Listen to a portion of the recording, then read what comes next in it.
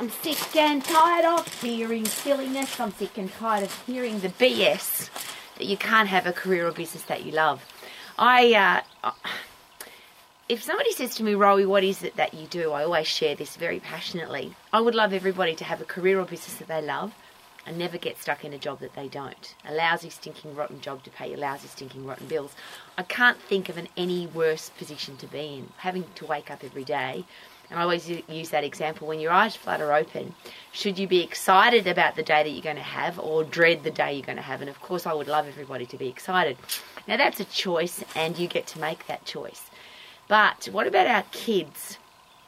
If they are told they can't, you're too tall, too short, too fat, too skinny, too young, too inexperienced, not smart enough, all the things that people are told they can't do because.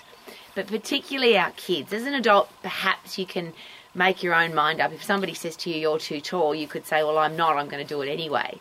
But our children, they don't know. And every single day I have to work with, and I say it with, it makes me fascinated, angry sometimes, annoyed.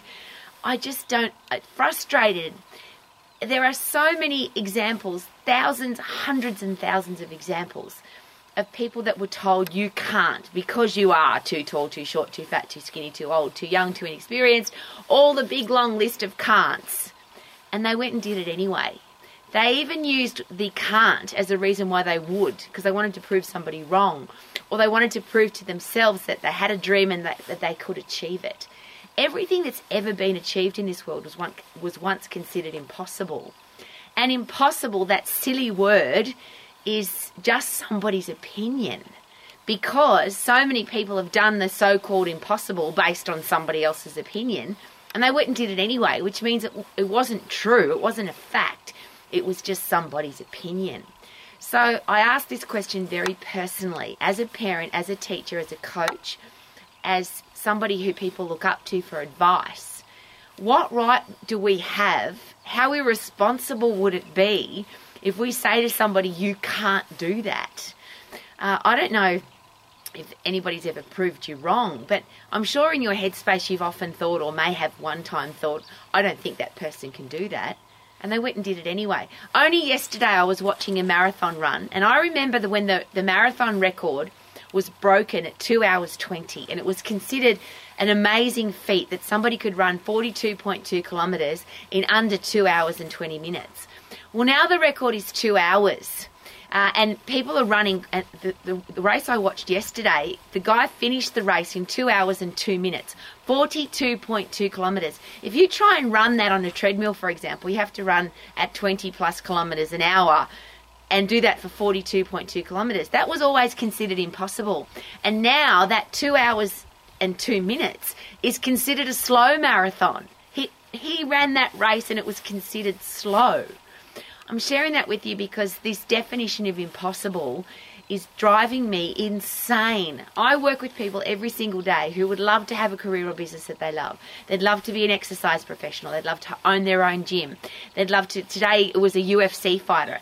This guy, and he's fit and he's strong and he's healthy and he's young, and he's been told that he doesn't have what it takes to become a UFC fighter.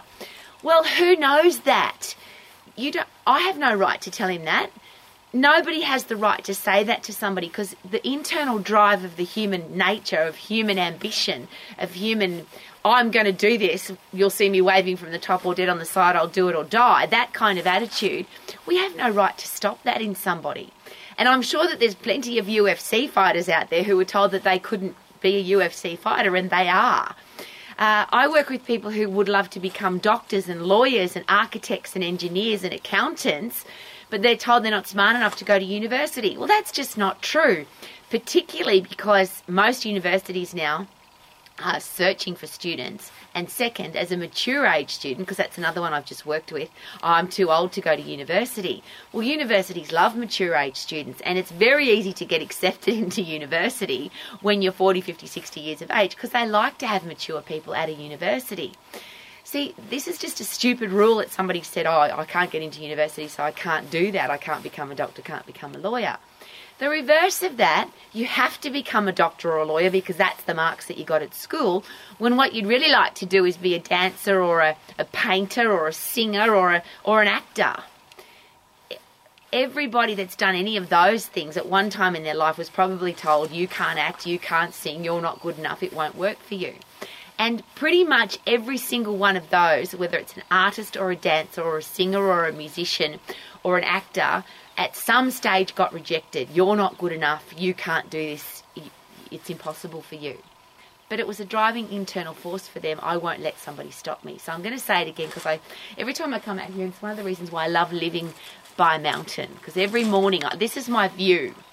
And you'll say, this is my mountain. You'll see me waving from the top or dead on the side. But I'm not coming back. I'll do it or die.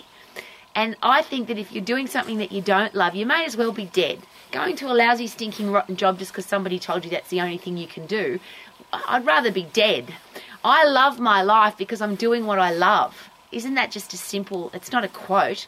I love my life because I'm doing what I love. Why would you do something just for the money?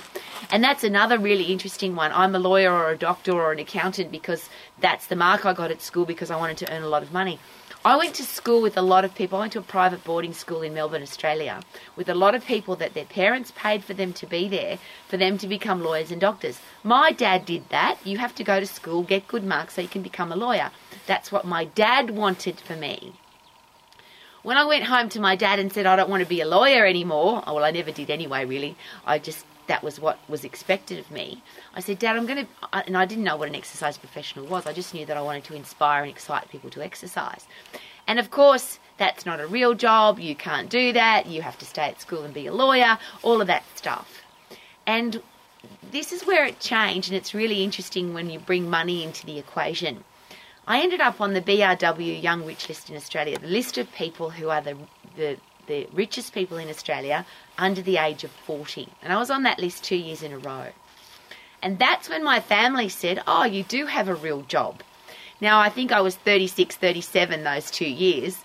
I left home, ran away from home when I was just under 15.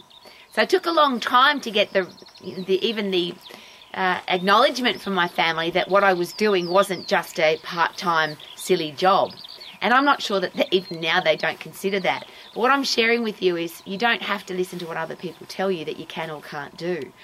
I ended up and when I have to tell you this to clear this up, I have never done what I've loved for the money, never. Because when the people who, and I got a lot of press obviously because I was a woman with blonde hair, no tertiary education. I was on the list of one of the richest people in Australia under the age of 40.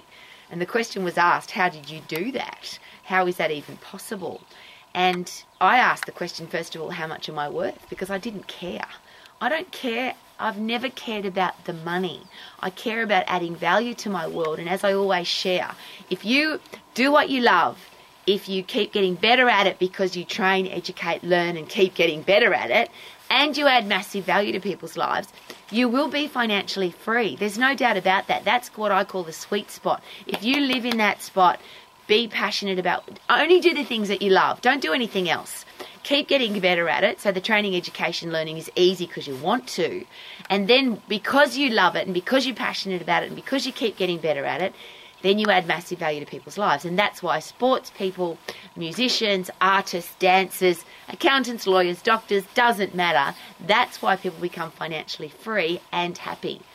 I can tell you there are a lot of rich people in the world. Yes, they have lots of money. But they're not happy. They're bloody miserable because they're not doing what they love. So if you think money's going to make you happy, perhaps reconsider that. If you do what you love, is it possible that you'll love your life? That's just, again, a beautiful quote. But if you're doing what you love and you keep getting better at it, and that's the reason that you're earning money, is it possible that that's when being financially free does make you happy? Because it's not about the money, it's that the money's coming because you're doing what you love. So if somebody tells you that you can't have the career or business that you love, either give them my telephone number and I shall have a great conversation with them, or just shut your ears, block that out of your brain. Don't let somebody plant negative rubbish in your brain, because you can do whatever you decide to do. I'm possible is exactly the same word as impossible. It's a different emphasis on the syllable. But you are possible. Whatever you want to do is possible. And as I always share with people that I talk to on a daily basis, and particularly my students at the Max International Colleges, what you want to do and why you want to do it is really important. The how is easy. And that's what our college is all about. That's what Romex is all about. That's what I'm all about. That's my driving force every day. If you know what you want to do and why you want to do it, the how is easy. The how is simple. It doesn't matter what it is. Become a doctor, a lawyer, a dancer, a singer, have your own gym, be an online exercise professional, be a gardener, be a roofing tiler, be a builder, be a car mechanic. Doesn't matter. If that's what you're passionate about, if that you're doing it because you're passionate about it and you know why you want to do it, then the how is easy. So don't let somebody tell you that you can't do it, because you can. The how is easy. Please live your life to the max so you can sing like I do every day. I love my life because look at my view. You'll see me waving from the top or dead on the side, but I'm not coming back. I'll do it or die. Look at my mountain. Woohoo!